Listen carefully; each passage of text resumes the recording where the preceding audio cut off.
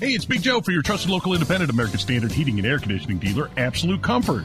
Chris Wedekin is the owner, and he tells us why many homeowners are giving up their air conditioners for a high-efficiency heat pump. By removing your air conditioner and replacing it with a heat pump, you are not only saving by getting a higher efficiency air conditioner, the heat pump works in reverse and saves you money in the wintertime as well. See if a heat pump is the right move for you by going to AbsoluteComfort.org. Absolute Comfort is your trusted local independent American Standard heating and air conditioning dealer.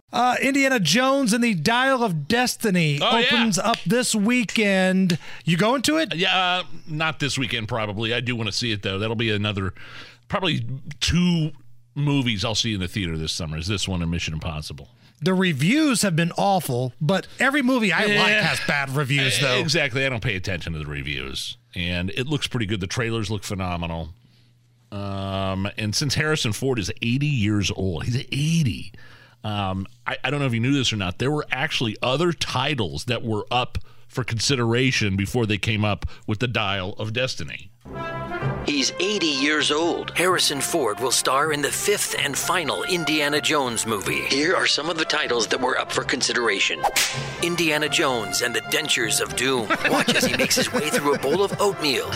Indiana Jones and the Temple of Assisted Living.